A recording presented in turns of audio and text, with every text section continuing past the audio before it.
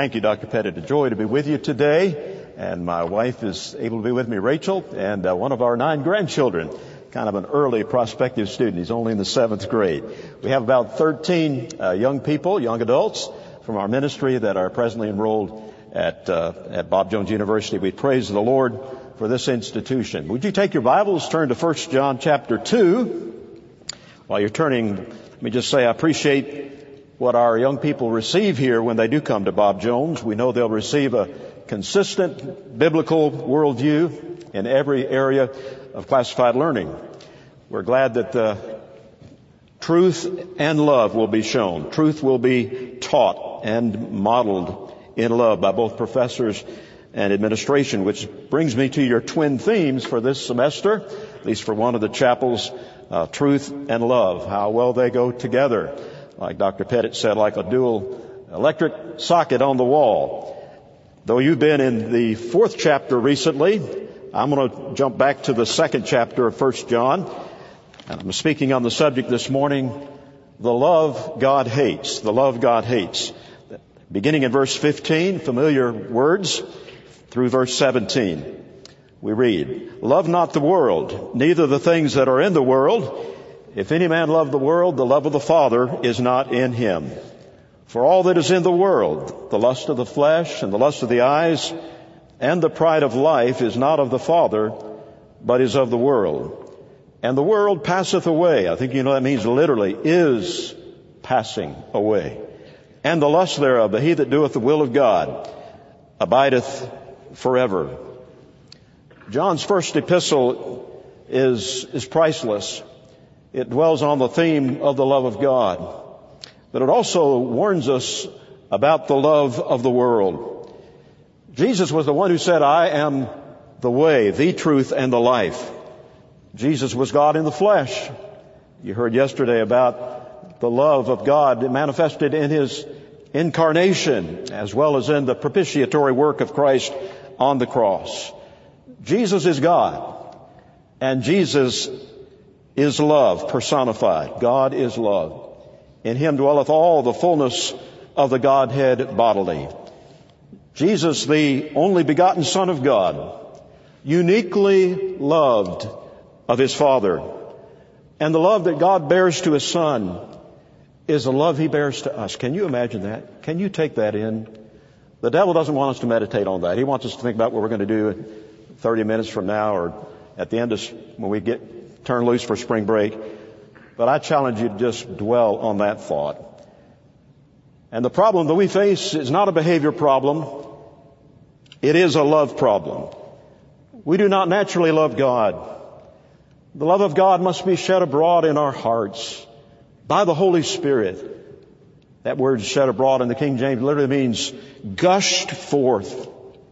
So we don't naturally love God. We don't naturally love our brother. And we are deceived if we think we love God but hate our brother at the same time. Love for the brethren is a litmus test for truly knowing God and walking in the light. And John dwells on that theme throughout his first epistle here. Here's the main point today. I know some of you are really tired out with everything you've been doing. But if you don't remember anything else, I hope you remember this. If you are walking in the light and you love the brotherhood, you can't love the world at the same time. You'll be walking in darkness. And as John said, if you're walking in darkness, you don't know where you're going. It doesn't matter what stage of the Christian life you are at. Whether you're in that stage designated by little children, or the stage designated as fathers, or that as young men. You and I, we don't love Jesus any more than we love His offspring. What does John mean by the world? That's important to get that established, because the word world is used 23 times in this first epistle, and the vast majority of those times is used in a pejorative sense. It has been variously defined, the world as the order of things around us, the spirit of the age, the cosmos, the decoration man puts on what God has made. There are many definitions and others like these that are helpful. But could I give you the one that has helped me the most? The definition of the world, as we think about that this morning, love not the world, the love God hates. Fallen human nature acting itself out. Fallen human nature acting itself out. Now, those of you who are married and have children, probably not very many of you in this chapel, you talk about your kids just acting out. And they usually get disciplined for that. Well, what are they acting out? They're acting out their sinful nature. The same nature that was passed down to them. Same nature that you and I have. The world. It is the reign of the carnal or the fleshly mind. As Paul said in Romans 8, it is enmity against God because it is not subject to the law of God. Neither indeed can be. We're talking about the world that God forbids us to love, not the one Jesus loved according to John 3:16. We're talking about the fallen world. So I ask you this question this morning. This will chart the course for the rest of the message. Of what does worldliness consist? Well, John tells us here, the lust of the flesh, the lust of the eyes, and the pride of life. Do we really understand them? Could I be honest with you and say, I thought I did for a number of years. I was raised in a Christian home, grew up in a fundamental church, heard good expository preaching of the Word of God. I don't think I really understood what these three things meant for a long time. First of all, the lust of the flesh, that is the cravings of that fallen nature. It refers to our sin nature, not the objects of desire. May I remind you, though it hardly seems that I need to say this, it is not the physical appetites themselves that are wrong. We all hunger for food. I probably should have mentioned that right before lunchtime. I lost some of you right there. Maybe some of you rushed to class this morning and you didn't even take time for breakfast. Or it was too cold, so you didn't go get the pancakes. Hunger for food, there's nothing wrong with that. That's legitimate. God created that need. Their thirst for water. The appetite for which marriage is God's beautiful satisfaction. And not just those things that we ordinarily think of, but there's the higher tastes, the aesthetic senses, which were really tickled this past weekend with the production here. Beauty for the eye, music for the ear. None of these in themselves constitute the lust of the flesh. There's a great Scottish pastor, not as well known today as he was in his day, Robert Candlish. He wrote in 1869, he said this, "Our appetites are of God, and He has made provision for their satisfaction. But they all, every one of them, may become the lust of the flesh." They may become the lust of the flesh. The aim of the world is to pervert them into an inordinate lust. And so what happens? The appetite for food can degenerate into gluttony and drunkenness.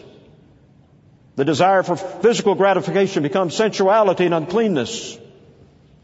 Even the refined taste for beautiful music and beautiful art can become idols. Unholy desires may be kindled especially in our imagination, even maybe when we think we are the furthest from the world. It can truly be said, you can take us out of the world, but you can't take the world out of us. The lust of the flesh. Then there's the lust of the eyes. What are these? What is this? This is the desires that can be satisfied or offended just by sight, mere sight. And this is the one thing I was not straight on for many years. And maybe I suspect some Christians here that don't have a right conception about this. Naturally, when we hear that expression, the lust of the eyes, we often think about Christ's words in the Sermon on the Mount, where He says the look of lust is equal to adultery in the heart. Or maybe what comes to our minds is what the wisest man who ever lived outside of Jesus Christ, Solomon, said in Proverbs 23 verse 31, "Don't look upon the wine when it is red, when it sparkles in the cup." But I hope you'll remember this morning. The eyes themselves have their own lust. And this is where envy comes in.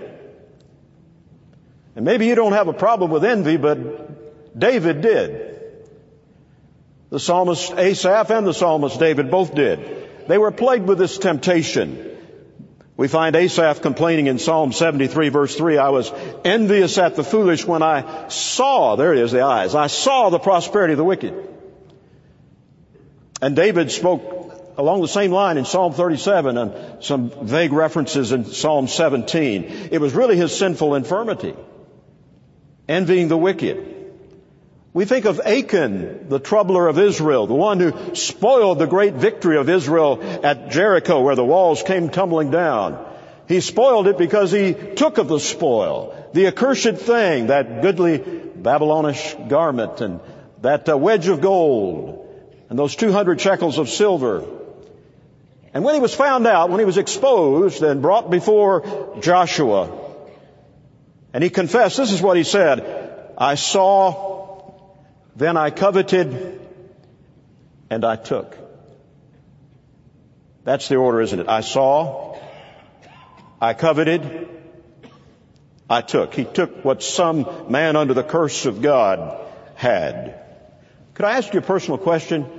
And I don't know you. Very few of you do I know. Why do we envy the wicked when they prosper? Would we really want to trade places with them? I doubt any of you here today would say, yeah, I really do. We know that they're under the condemnation of a holy God. We know what their end is going to be unless they repent. And yet, for some strange reason, we grudge the worldly man's enjoyment of sin. As the psalmists, both Asaph and David said in those psalms that I mentioned, there are people who just seem to have more than heart could wish. Their portion is in this life, yes, but they have everything. They're living the American dream. They have their children around them, their grandchildren. They enjoy good health.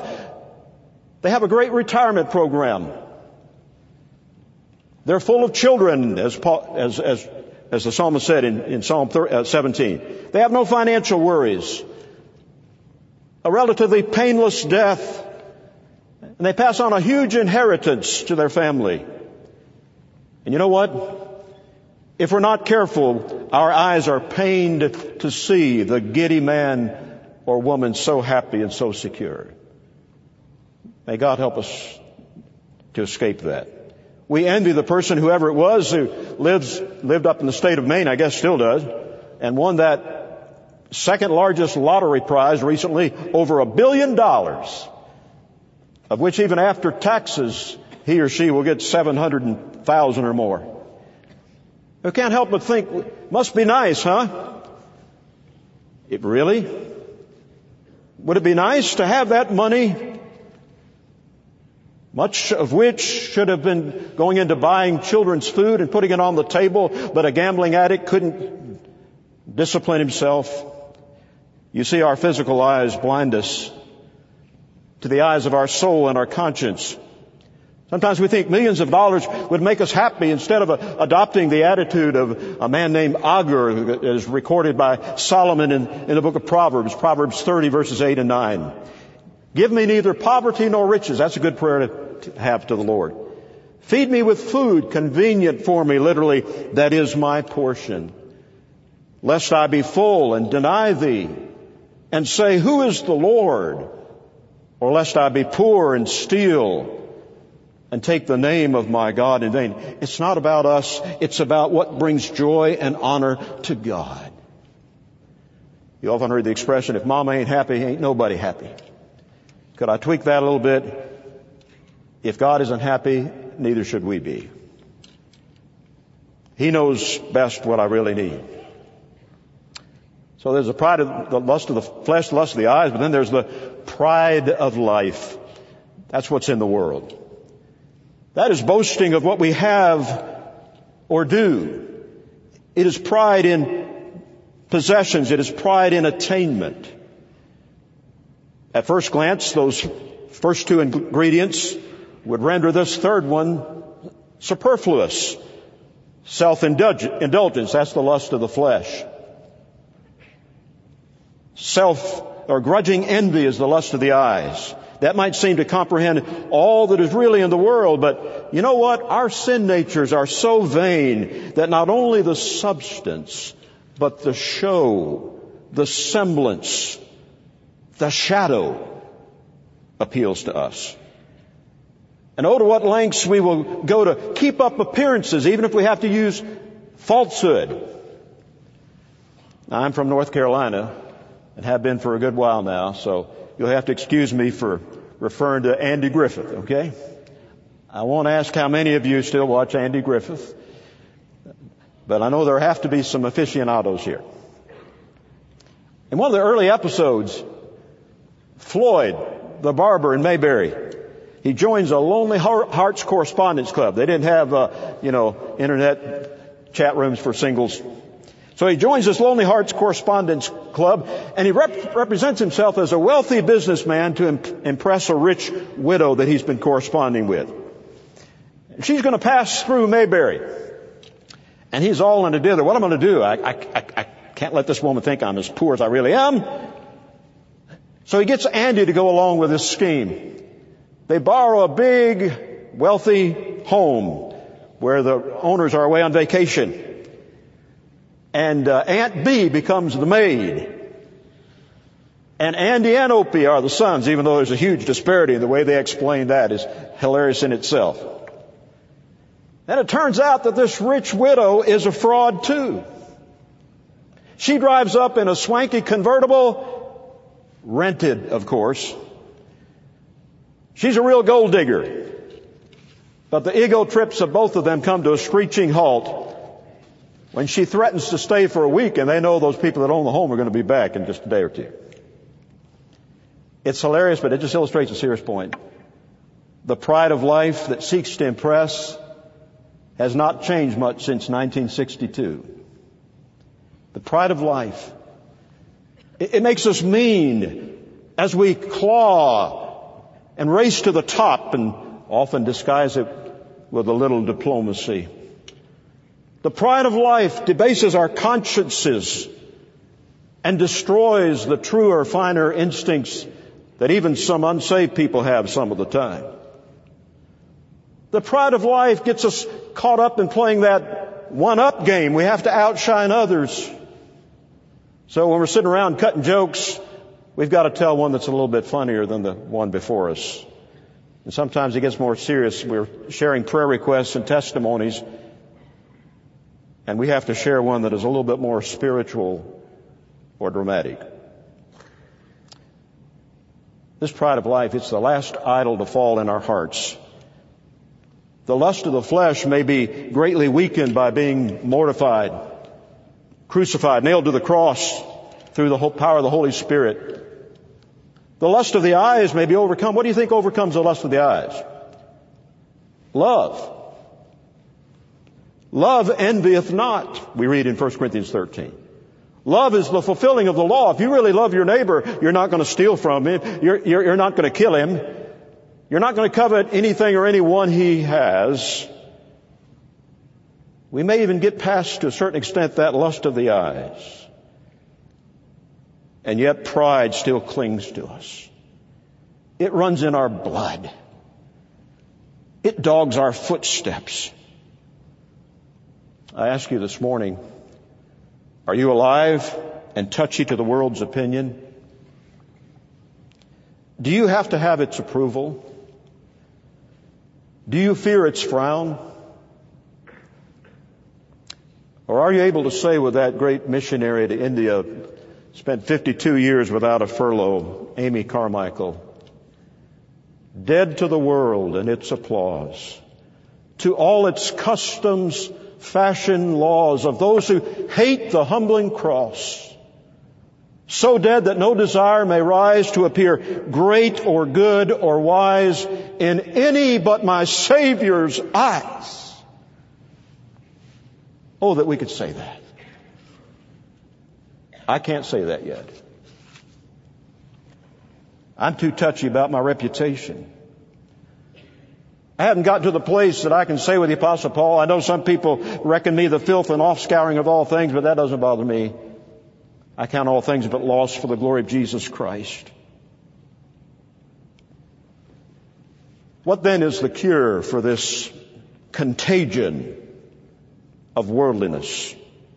It's a dreadful one. Would you say that it's anti-worldliness? Would you say that it's that we adopt the attitude very stoically, I'm just going to close my eyes and bite my tongue and grit my teeth and take the low place and just suck it up and steel myself against a worldly attitude or any overture? That won't work. Plenty of people have tried that. It doesn't work. The answer is not anti-worldliness. The answer is otherworldliness. Being enamored with something else, or should I say, someone else. We all know that beautiful song. Turn your eyes upon Jesus. Look full in His wonderful face, and the things of earth will grow strangely dim in the light of His glory and grace.